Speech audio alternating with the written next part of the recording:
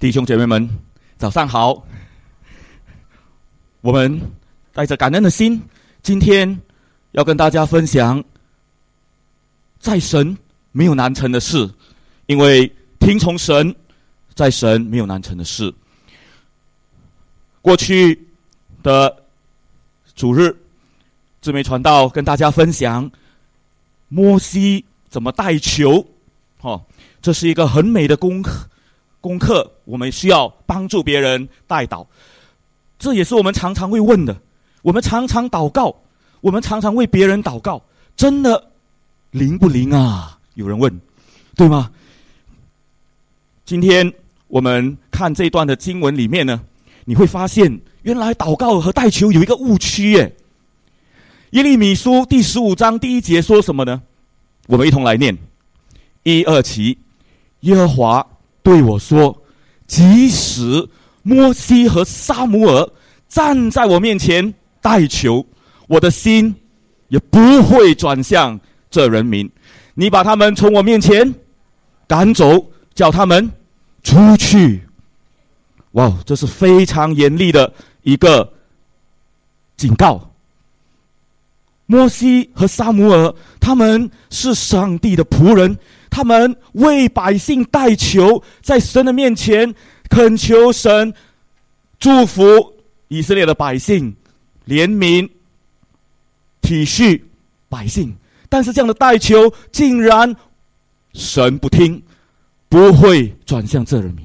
到底发生了什么事？难道我们的祷告会怎么样能够成就吗？是什么原因造成神愿意听？因为神在他没有难成的事，到底发生了什么事？这是今天我们一同要来思考的。让我们一同的祷告。主啊，当你的话语发出的时候，愿你向我们每颗心说话，赦免我们的罪，赦免我们的软弱，帮助我们寻求神你的心意，寻求你的荣耀，以致当我们有渴慕爱慕你的时候，你的灵向我们的心显明你的心意，让我们也带着感恩顺服的心，听从神你的声音，听从神你的教导，顺服神你的心意，走在你喜悦的路上。因此向我们每个人说话，今天早晨让我们遇见你，因为明白摸着你的心意。我们等候你，奉耶稣基督的名祷告，阿们。我们祷告，神会垂听吗？会，也可以不会。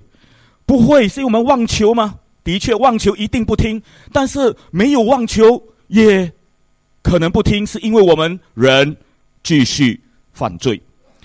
但是这有一个很特别的经历，告诉大家，在过去元宵节的前一天，我在下午2点20分左右接到这么一个的短讯，他用英文写的，但是是一个还没有信耶稣的朋友发给我的。他说，谢谢牧师，今天我的孩子起身，就是早上起来的时候，可能下午之类的，这奇迹般的康复了。昨天整天都在发烧，大约有39度。原来在前一天星期4的下午3点多，我发了一个短信给他，我说，因为我说我祷告，奉耶稣基督的名，他的高烧能够退去，就是孩子的高烧能够退去，好叫你们每个人知道，耶稣是最崇高的神，有至高的权柄去爱、医治和拯救。当时写这个短讯的时候，我只知道神感动我，因为这个的妇人还有孩子，这个的家都是还没有认识耶稣的。我希望邀请这个的妇人的妈妈，在第2天，就是在星期6元宵节的时候来参加3代同堂的这个节目。神感动我，我发现我的代求这么有力啊！义人的祷告是大有功效的，那我很有益咯？不是，因为神要荣耀他的名。在当时我想到的是神的荣耀，要帮助他们认识神，帮助那个的妇人，她的妈妈能够来到教堂，能够来认识神。所以我就写了这个，我战战兢兢。那时候我在想，彼得的妈妈那么快就得医治，我不是耶稣我这样祷告大概也会很快吧。其实多么的羞愧，因为是神他自己的时间，他的方法，他在第二天，我还以为没有消息了，可能没有消息了，但是第二天下午2点竟然收到这个信息，以致后来他的妈妈，我的确可以邀请带到我们当中的元宵节。这说明什么呢？这说明一个人的祷告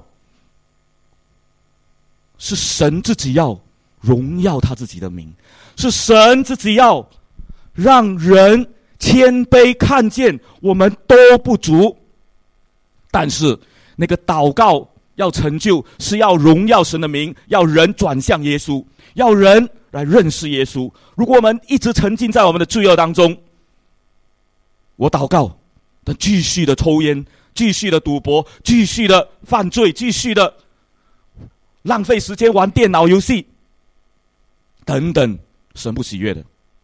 还有更糟的是这些。我们最近发生什么事呢？大概最轰烈的报纸就是这个金正男遇害的事情。他是韩国的领袖的这个的兄长，那个女人可能是一个嫌疑犯。但是这个为什么这么重要呢？要提呢，是因为它发生在不在远的地方，就在马来西亚，就在我们的邻国，而且发生以后呢，牵涉案的嫌疑犯还没有定罪，可能有马来西亚人，有印尼人，有越南人，有朝鲜人。可以看见这大地，如果你的国家我们知道除了这件事，当然还有很多邪恶的事啦，在各地都发生但是这一个轰动是因为我们知道这是一个大人物，至少是一个出名的人物。而我们要知道，在世界各地每个地方，甚至在新加坡都有凶杀的事情，残暴邪恶犯法犯罪的事，都不荣耀上帝的事。我们活在这样的时代，我们的祷告，我们的生命是不是合神的心意呢？在旧约里面有一个先知叫耶利米，他在那个的时代，也是在国家有危难的时候，在充满着许多变数，充满着罪恶的时代里，他怎样的坚定的信靠神。他很寂寞，但是他忠心到底。可是呢，这个的耶利米他也有犯错的时候，他虽然有值得我们效法的，但是他有一次操之过急。所以当我们听从神的时候，在神没有难成的事，我们需要耐心等候神，不能操之过急。耶利米就犯了这样的一个错误，等一下我们要来看，也是我们很好的提醒。但是呢，在神没有难成的事是今天的主题。我们要知道这位神真的是可以做一切奇妙的事，但是我们必须听从他的吩咐，像耶利米等一下我们看到的，以致耶利米明白上帝要做一件很大很稀奇的事，是他自己都很难以想象，而我们今天我们看回去才明白的。因此神实实在在要在我们当中也要做他的工作，他要更新我们的生命，但是我们需要悔改转向他，除非我们愿意，不然我们就是在这里听了就随流失去。我们需要像耶利米怎么做呢？先了解一下，原来耶利米他在那个时代，我们先了解他的时代。耶利米的执事是在约西亚王到西底家王3个甚至5个犹太人的王的这个的期间做先知的。那是在公元前大约600多年前，一直到大约500多年。耶利米他的侍奉大约有42年。当王和神兴起了约西亚，这个王才8岁就就位的时候，这个王还不错。他在第18年，他修建圣殿的时候呢，发现了律法书，带来了国家的一个的复兴，但是短暂的啊，记得啊，是短暂的。为什么？我要告诉你，等一下你会更加明白，是因为发现了律法书只是短暂复兴，是因为他们不去遵行神的话，他们知道了就悔改了，也是一时的悔改，他们没有继续研究上帝的话，或者遵行，更重要，遵行律法书上所写的话，以致约西亚王啊，他甚至早死。为什么呢？因为这个很好的王竟然没有听从神的旨意，他没有寻求神，他就带着军马去攻击埃及的军队，结果他自己跟法老打战的时候他死了。结果呢，这样的一个短暂的复兴就停止了，以致接下来有其他的王续位。其实神已经非常的难过，很愤怒这个犹大他们犯罪的情况，所以当耶利米先知被呼召来服侍的时候，这些的人其实是不听神的话的，大部分的人都不听神的话。所以耶利米先知他遭遇的是什么呢？他被人污蔑，说你是卖国贼，因为你说耶利米说巴比伦将会得胜，我们要投降，我们要向叫西底家王投降，叫约雅敬王投降之类的。这是神的心意，可是人听不懂，人不明白，就说你是叛国贼这个莫须有的罪名，结果他被关在监牢里面。后来神帮助他转到王的监牢里面，这个等一下要讲一下。但是呢，这里很特别的就是耶利米成功买地这件事呢，是我们今天要来看他怎么的不听从神又听从神哦。好，我们要了解耶利米他也是人，他也不是完全的人，他也有软弱的时候。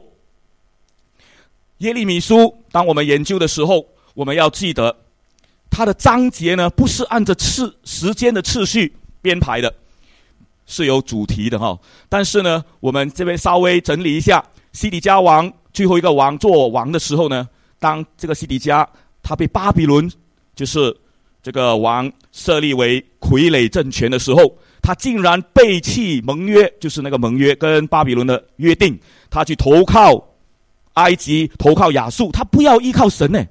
这个西底家没有依靠神，结果呢，在耶利米书第34章提到第9年的时候，巴比伦王来围困耶路撒冷，但是呢，他们在耶路撒冷宣告释放奴隶的时候，埃及王刚好也愿意来，就是来支援，要来打这个巴比伦，结果巴比伦的军队就撤退了。就在这个撤退的这个时间里面呢，人家还以为我们投靠埃及啊，真是对啊，错其实他们应该投靠神。所以那些释放奴隶的人当时又后悔了人就是这样没有坚持到底，他们后悔了。结果呢，先知做什么呢？先知耶利米就在这个时候太冲动了，他出城，结果被捕。他出城做什么呢？这个等一下我们要看。但是呢，你注意到第10年，耶利米被囚于护卫兵院，他就去赎地。这次他听从神，所以神在这件事上荣耀他自己，耶利米也得到神特别的祝福。好，我们看到这是在西底家做王的时候，后来很快这个国就完蛋了，就被掳全部整个以色列国灭亡，犹大国被掳巴比伦。好，大概交代以后，我们来看耶利米他在埃及法老来出兵而围困耶路撒冷的巴比伦军队既然撤退，撤退以后发生什么事呢？我们来看第11节，加勒底人的军队呢，就是巴比伦，他们因为惧怕法老的军队，结果从耶路撒冷撤退的时候，耶利米做什么呢？他离开耶路撒冷往便雅悯地去。为什么呢？因为耶利米是便雅悯人，他要在那里呢，在同乡中间取得自己的产业。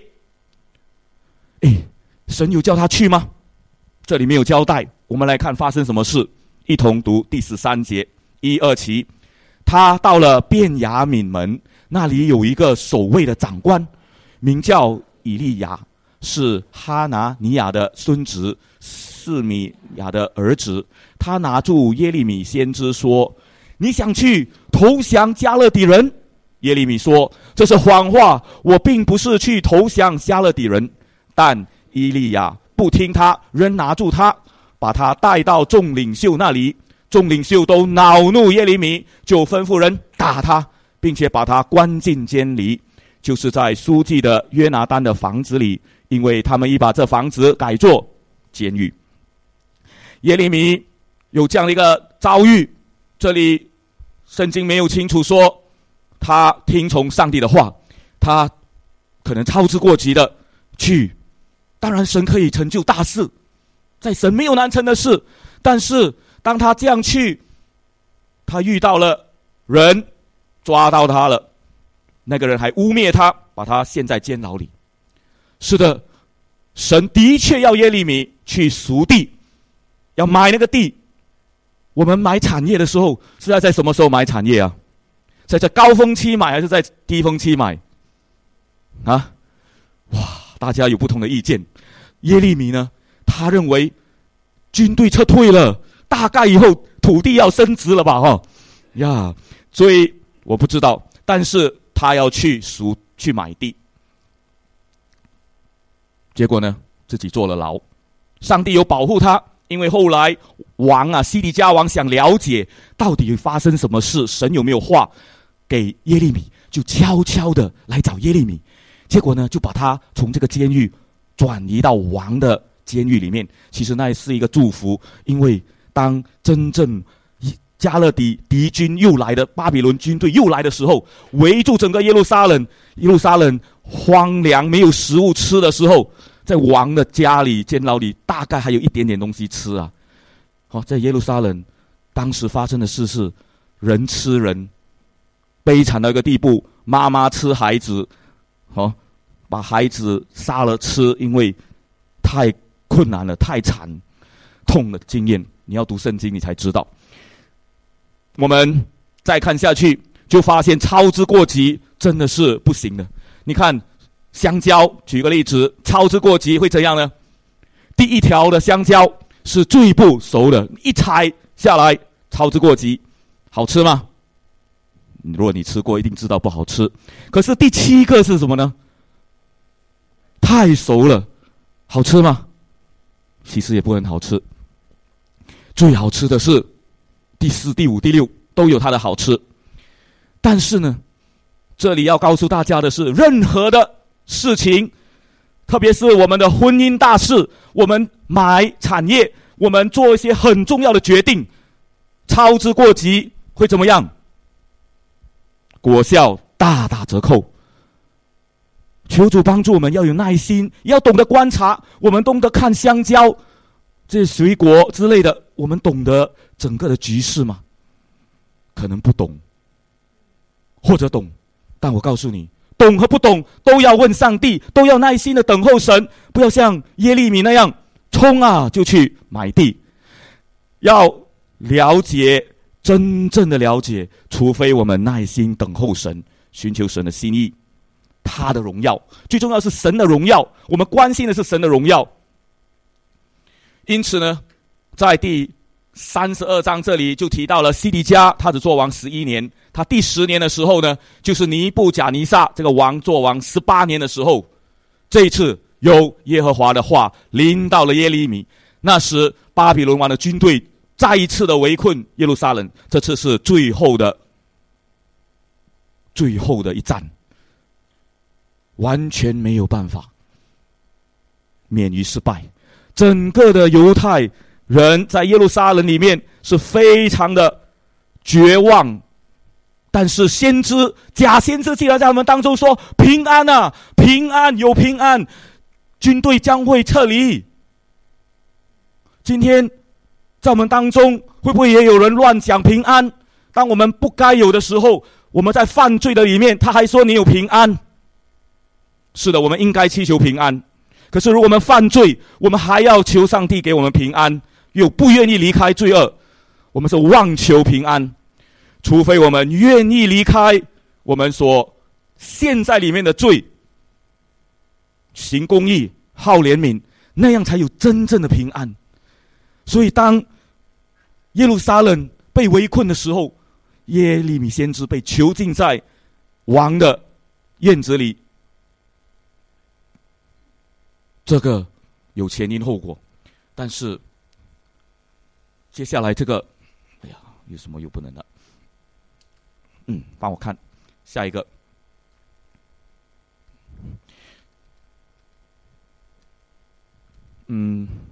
slide 下一个。我们发现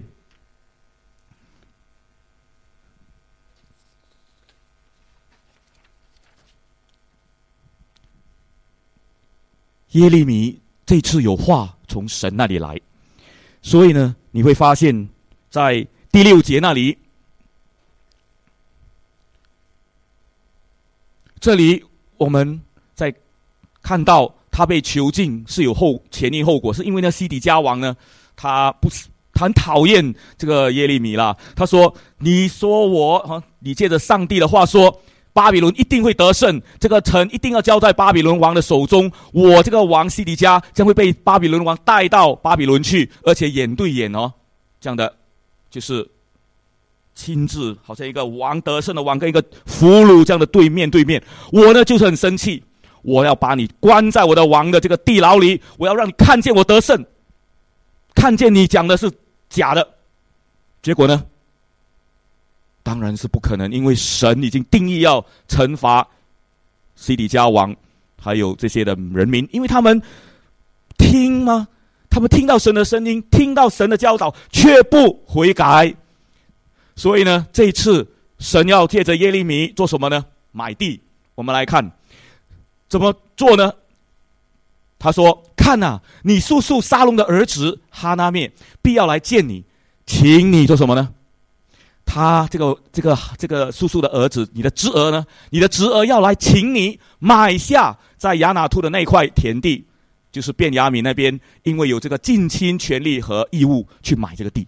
在以色列人的律法里面，在利未记第25章有关于这个买地赎地的条例，真的一个亲属需要帮忙，有义务去买这个亲人他没有钱必须卖的地，以致保存整个家族的地业不会失去。这是以色列人他们的惯例。所以呢，这一次是很特别不是耶利米主动去买地，是谁来？他的侄儿亲自主动的来说，请你买下这个地。我们看一下他的地理位置，你发现其实不远，你离开耶路撒冷不远，不过当时是很远啊，因为围城嘛，是被围困的一个地，整个耶路撒冷是被巴比伦的军队围住的，他们不能出去，不能买粮食，很惨的。但是呢，当这样一讲，很特别，你注意第8节，第30章第8节，他说什么呢？哇，我的儿子，我叔叔的儿子果然来了，他照着耶和华的话，特地来到哪里呢？王的院子里做什么呢？真的如所听到的，请你买下这个地吧。他说，请你买下我在便雅悯境内亚纳突的那块田地，因为你有那产业的继承权以及近亲的权利和义务，请你买下它吧。耶利米知道吗？耶利米知道这是神的话，因为在这个最惨的情况里围困，你的国家就要灭亡的时候，那个土地还有价值吗？大概要等70年后，当以色列人回归，这个土地就有价值了。可是耶利米能活到那么老吗？肯定不能。这件事是要荣耀上帝，因为或者说神要荣耀他自己的名，也要提醒以色列人说，呀，耶利米你去买地，这是为了将来的预兆，将来70年后人要回归耶路撒冷。所以耶利米就乖乖的去买了，他呢就称了193克的银子给地，然后签约。这193克的银子到底是多少钱？当时大约是1头牛或者9只羊的价值。在被困的一个情况里，当国家要灭亡的时候，这个是很贵的一笔钱哦。因为在亚伯拉罕的时候，400舍客勒银子呢，买那个亚伯拉罕很大的坟地哈。所以你可以发现，耶利米愿意花钱，因为他听从神的话。然后呢，就在签约就买下了。怎么这个约很特别的？它有封起来的一份，还有一个是打开的一份。为什么呢？因为封起来的是要保存起来，万一有争辩的时候，可以作为一个的见证。而那个打开的呢，就是给做交易买卖用的。但是呢，因为那时候打仗啊，围困啊，所以呢，这2张买卖的契呢，都存放在同一个的罐子里，是瓦器装成的。所以在以后呢，神这样说，神告诉这个耶利米嘛，所以耶利米呢就照着神的话做了。因为万军之耶和华神这样说，将来在这地必再有人买房屋、田地和葡萄园。所以他知道以后呢，耶利米把买卖的契约交给巴录，他请他的好朋友巴录帮他做好这一切的文件的交易。然后耶利米做什么呢？祷告上帝耶！你看他祷告什么？他听从神的吩咐，他怎么祷告呢？他说：主耶和华啊，我们一同来读这个很美的一段经文，1、2起。主耶和华啊，你看，你曾用大能和伸出来的膀臂创造了天地，在你并没有难成的事。你向千万人施慈爱，又把父亲的罪孽都报应在他们的儿女身上。你是伟大有能力的神，万军之耶和华是你的名。你的计划伟大，你的作为蛮有能力。你的眼睛睁开，查看世上一切所行的，要照着个人的行为和个人所做的事，应得的结果来报应个人。你曾在埃及地行神迹奇事，你在以色列和全人类中间，直到今日也是这样，使你自己得了名声，好像今日一样。耶利米这个祷告，他明白神的心意，神要荣耀自己的名，神要人转向他。在神根本没有难成的事，他明明就可以帮我们的，他却不帮，是因为我们依然在罪恶当中不回转。诗篇说，我们心里注重罪孽，他就不听我们的祷告。可是我们在犯罪当中，我们一转向神，他就垂听，因为他喜悦人悔改，多过我们做了什么轰轰烈烈的事。就算我们怎样软弱，只要我们悔改，他就垂听。那样的代求才有功效。在神没有难成的事，我们愿意来经历神吗？那天我那样的一个短信，小小的一件事就经历了神他的能力。我们其实在家里，在生活当中有很多其他的大小事，都可以来经历这位在神没有难成的事的神。神能够，只要你愿意转向他。耶利米继续的祷告，他知道，他明白上帝的大能力。他想起出埃及的时候神的奇妙作为，他就赞美上帝。可是呢，当他赞美的时候，他讲述历史的时候，在第23节我们来读，因为这是这些人的失败。重要在哪里呢？23节1、2起，他们进去得到这地为业，却不听从你的话，却不遵行你的律法。你吩咐他们行的一切事，他们都没有行，因此你使这一切的灾祸临到他们身上。看啊，敌人已经逼近，筑垒攻取这城，这城要因刀剑、饥荒、瘟疫的缘故，交在攻击他们的加勒底人手中。你说的话都要实现了。是的，这是多么的悲惨！不是死在刀剑，就是死于饥荒；逃到山洞里的，死于瘟疫，一定死，除非悔改。耶利米，他是神所爱的先知，但是后来他也被人抓到带到埃及去，也死在埃及。义人也会死在罪人当中，因为神要荣耀他的名，但是死要死的有价值。我们发现耶利米这样祷告，他发现神没有难成的事，可是人亦不听从神，人亦不遵行神的律法，还继续执迷不悟，一切的灾祸临到，早就警告过了嘞。所以不能怪上帝，早就已经老早神，而且不断的提醒警告了，他们竟然不听。所以上帝怎么回答耶利米呢？我们来看，他说：看啊，这个我们一起读第27节就可以了啊！一起来，1、2起。看啊，我是耶和华，是全人类的神，在我有难成的事吗？是的，在上帝完全没有难成的事，只因为神定义要对付这些的人，让人看见神的愤怒。这里说什么呢？攻打耶路撒冷的加勒底人进来，放火烧城，是因为呢，这一城耶路撒冷的居民曾经在房间屋顶上向巴力神敬拜烧香，向别的神交奠祭，惹我发怒，乱拜别的神，使到神非常的愤怒。只有一位是真神耶和华，但是呢，以色列的子民却胡乱的敬拜，什么神都拜，特别是巴力神，他们以为掌管这个的自然，可能也拜财神爷，我们不知道，但是只能拜一位，因为只有一位是真神。事实上，犹大人跟以色列人自幼以来就怎样呢？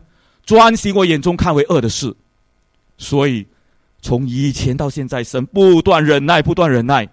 神说我要行一件奇妙的事，就是让他们被掳70年以后要回来。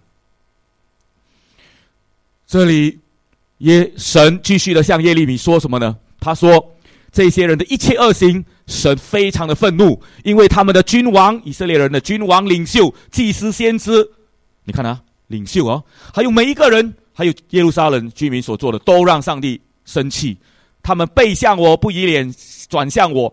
神呢，不断的教他们，他们却不肯听从，不接受管教。今天如果教会领袖犯罪，教会整个的就玷污了神他的殿，神的子民就如羊没有牧人一般了。所以今天我们每一个人都很宝贵，我们一定要转向神。如果神真是责备我们，他说可憎的偶像安放在圣殿里，污秽了这殿，把自己的儿女经过火献给摩洛神、假神，这可恶的事太严重了。我们今天犯什么罪呢？想想，我们有认真爱上帝吗？我们是忙忙碌碌爱什么神呢？是我们自己的弄出来的神吗？财神，我们把自己的家弄到很好，却忘记上帝吗？我们也要关心我们的家，但是要把上帝放第一位，我们的家就会好，这也是神要的。但是一定要行公义正直的事。我们有浪费时间在电脑游戏吗？还是沉迷在哪一些坏习惯？浪费时间在看电视电影吗？还是怎么样？神他要我们安排好我们的时间，因为时间就是生命。所以神警告了以后，他最终说，他希望将来的人将来怎样呢？我们看他告诉耶利米说，将来我必从那里把他们再招聚回来，就是巴比伦回到这个耶路撒冷，使他们能够安然居住。第37节、38节那里说，神要做他们的神，他们要做神的子民，而且呢，终身的敬畏神，有福乐，有敬畏的心要赐给他们。是的，在神没有难成的事，他要怎么样就怎么样嘛，只要我们听话，就有美丽的生命。就好像我们的孩子一直叛逆，我们也很心痛一样。因此呢，这个的祷告在结束的时候，神跟耶利米讲什么呢？他说，将来在这地上必有人买卖田地，所以我必使他们被掳的人归回，所以呢，人必用银子买卖田地，在契约上签名。所以这样看来呢，就看到买地真的是要荣耀上帝哦，而且这一次真的是神感动人来买地。耶利米听从神的吩咐，他没有说不要，这次我不买了。上次有一次的教训，不要买，这次不要买，没有啊。我们发现接下来第33章很美，接下去因为在圣经本来是没有分章节的时候，第33章接下去他说，你呼求我，我就这样应允你，并且把你所不知道的那些伟大奥秘的事告诉你。哇，这个我们喜欢哦。我们今天教会很喜欢用这段的经文来鼓励大家，没有错。可是要看它的上下文，这奥秘的事是什么呢？我告诉你，是明白神的心意。有什么奥秘啦？那些奥秘都是关于荣耀神，特别是耶稣基督的事。在当时耶稣还没有来临的时候，是要明白神的心意嘛。而且33章第3节很容易记啊，全都是3。接下去你看第6到第9节说什么呢？神把他的心意清清楚楚告诉耶利米，所以把那又大又难的事告诉耶利米。很难呢，当时很难可以从被掳的地方归回的，很难想象的。但是呢，犹大和以色列将会被掳的都要归回，并且神要建立他们，像起初一样，因为神要洁净他们，而且神要赦免。得到神的赦免是最美的一件事，只有神可以赦免。而接下来在33章下面经文，上帝竟然向耶利米写明了一个最美的心意，就是那日子快到，做什么呢？一同来读1、2、7。看啊，日子快到，这是耶和华的宣告，我必实践我向以色列家和犹大家应许赐福的诺言。在那些日子，那时候我必使大卫公义的苗裔长起来，他必在地上施行公义和公正。在那些日子，犹大必得救，耶路撒冷必安然居住，这城必被称为耶和华是我们的公义。因为耶和华这样说，大卫家必不断有人坐在以色列家的王位上。耶利米他祷告，神应允他，把那又大又难的事让他知道，就是将来有一位君王耶稣基督，大卫公义的苗裔，要来施行公义和拯救。对我们呢，就是启示录那里讲的，耶稣基督还要再来。耶稣基督要来的日子近了吗？哇，有人说不会了，哪里这样快？近了，我要告诉你是近了。是明天吗？告诉你不知道。知道的是近了，但是我们一定要警醒，因为如果他还没来，我们不小心死了，那不是就去了咯？所以呢，是近了，我们一定要战战兢兢、谨慎、警醒的来敬畏神。耶利米书第29章也是很多人喜欢的经文，2911。这个2911耶利米书他说什么呢？我们一同来读。因我自己知道，我为你们所定的计划是使你们得平安，而不是遭受灾祸的计划，要赐给你们美好的前程和盼望。这是耶和华的宣告。是的，神真是有这样的心意，但是有条件的，一定要记得上下文有条件，什么呢？就是要等70年。在当时他跟他们讲的时候，要等70年，要顺服神的安排，去到被掳之地，在那里生儿育女，在那里安居乐业，为那个城求平安，在那里行公义，做正直的事，行善，荣耀神的名。因为70年以后，我必眷顾你，把你带回耶路撒冷。然后他说什么呢？第12节，你看多么美。他说：你们呼求我，向我祷告，我就怎样应允你们。你们寻找我，一心寻求，是真心的寻找神，就一定寻见，因为我一定使你们被掳的归回。是的，神本来就是对以色列的子民有这样的一个心意，也对我们也是一样，因为我们也是神的孩子们。只要我们愿意回转向神，爱他所爱的，读他的话语，听他的话。这里我要跟大家分享，过去刚刚出席了这个叶树人长老的安息礼拜。他是一个很受尊重的长老，特别在长老会当中，在妇女们当中，他很奇妙的，他的墙上书墙对他来说，他最喜欢的一句话就是在耶和华岂有难成的事。这么巧，参加他的追思礼拜、出殡礼拜里面，真是提醒我们他的生命。有机会再跟大家讲多一些，但是呢，他的生命是很特别的。在很年纪大的时候，退休以后，还回到自己的福建省的家乡去建教堂，以致他必须依靠神，因为他已经年纪大。你也知道，在国内有很多复杂的人际关系，但是他能够把这个落实，亲力亲为，印证了在耶和华岂有难成的事。更美的是，他这次离开世界之前，他生病，他的家人怎么样的，全家一起的来服侍他。本来没有太过交往的儿子跟女儿，都因为他的缘故，更加一起来照顾他，结果有美好的生命的交流。我要告诉你，在上帝真的是没有难成的事，只要我们的生命愿意给他用，90多岁仍然可以被神使用。他70多岁去建教堂，他死97岁，可是呢，临死之前，因为爱孩子、爱女儿，结果他们也愿意来照顾他。告诉你，这是多么美的，因为在神没有难成的事。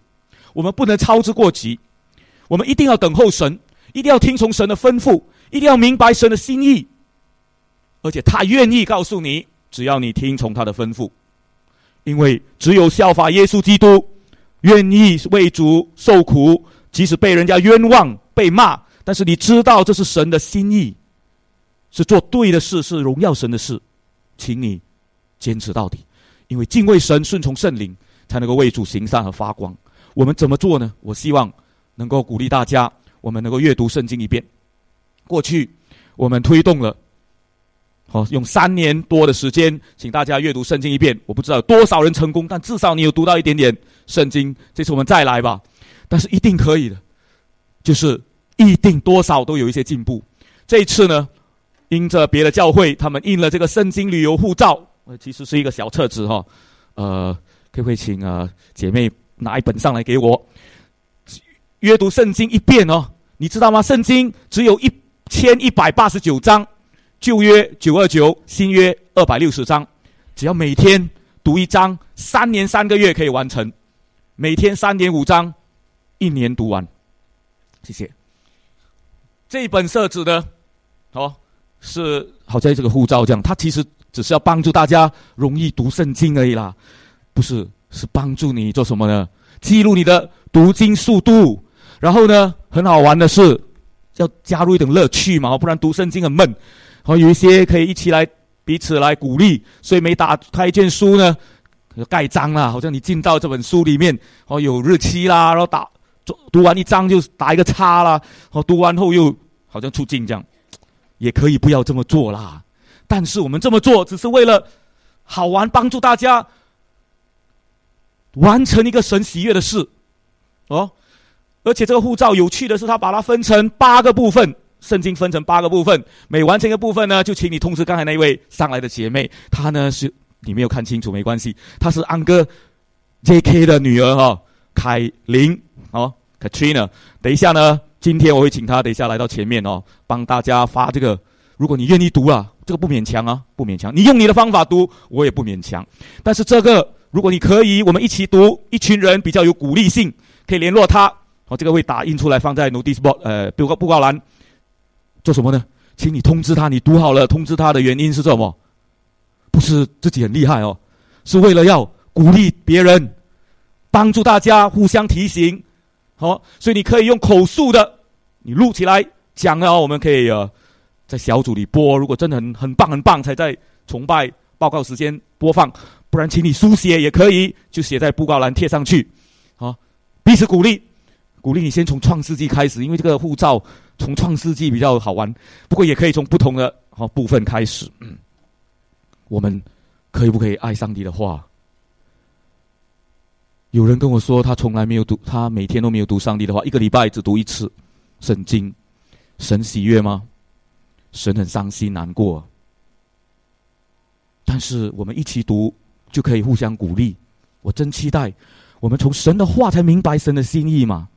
刚才那些经文我不打出来，不跟大家分享，你有读旧约读到这些话吗？有感谢主，没有的话也要感谢主，因为现在读到了，现在就好好去读圣经。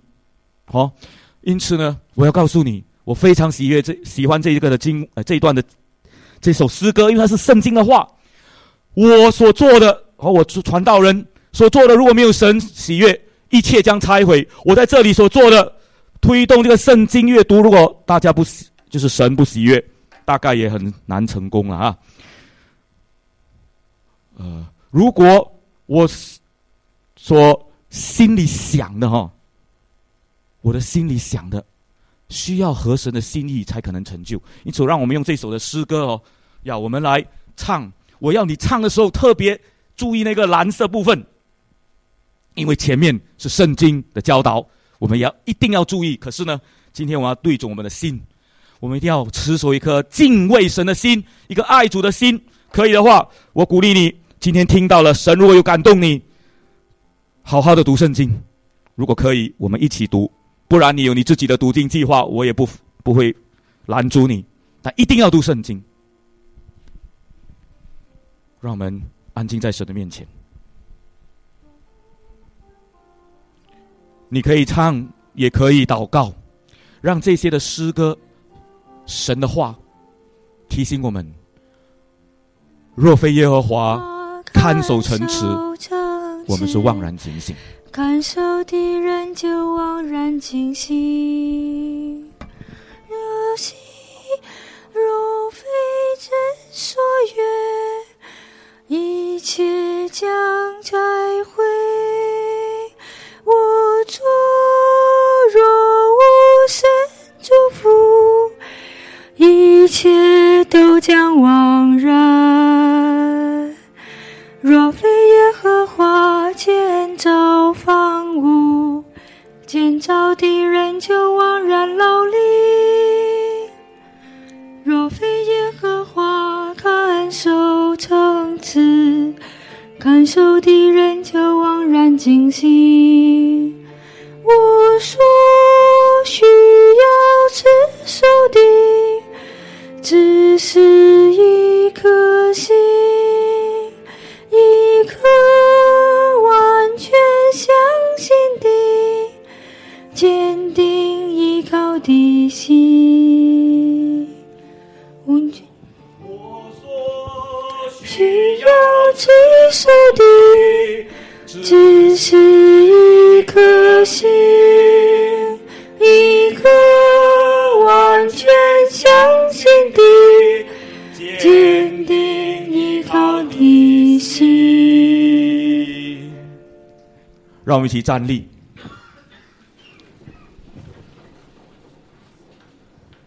主啊，赦免我们，因为没有热爱阅读你的话，因为这是你要向我们说话的其中一个重要的管道。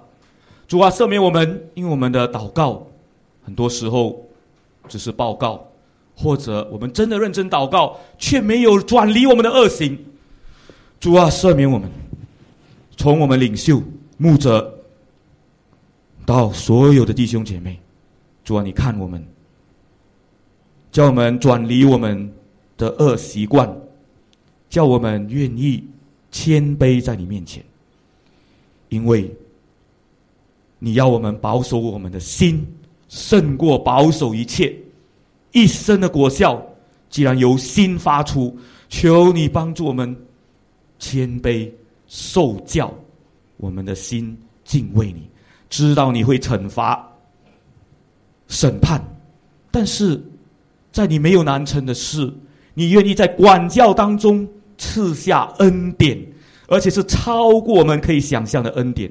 因为在你没有难成的事，只要我们愿意转向你，悔改，离开我们的罪，你所不喜悦的生活习惯，生活的这种的节奏，只要我们向你呼求，你一定会为我们开路，因为在你没有难成的事。求你向我们每颗心说话，让我们从今天起认真的读你的话，让你的话洁净我们的心思和意念，以致我们走在你喜悦的路上，我们活在你的面前，合你心意。奉主耶稣基督的名，阿们。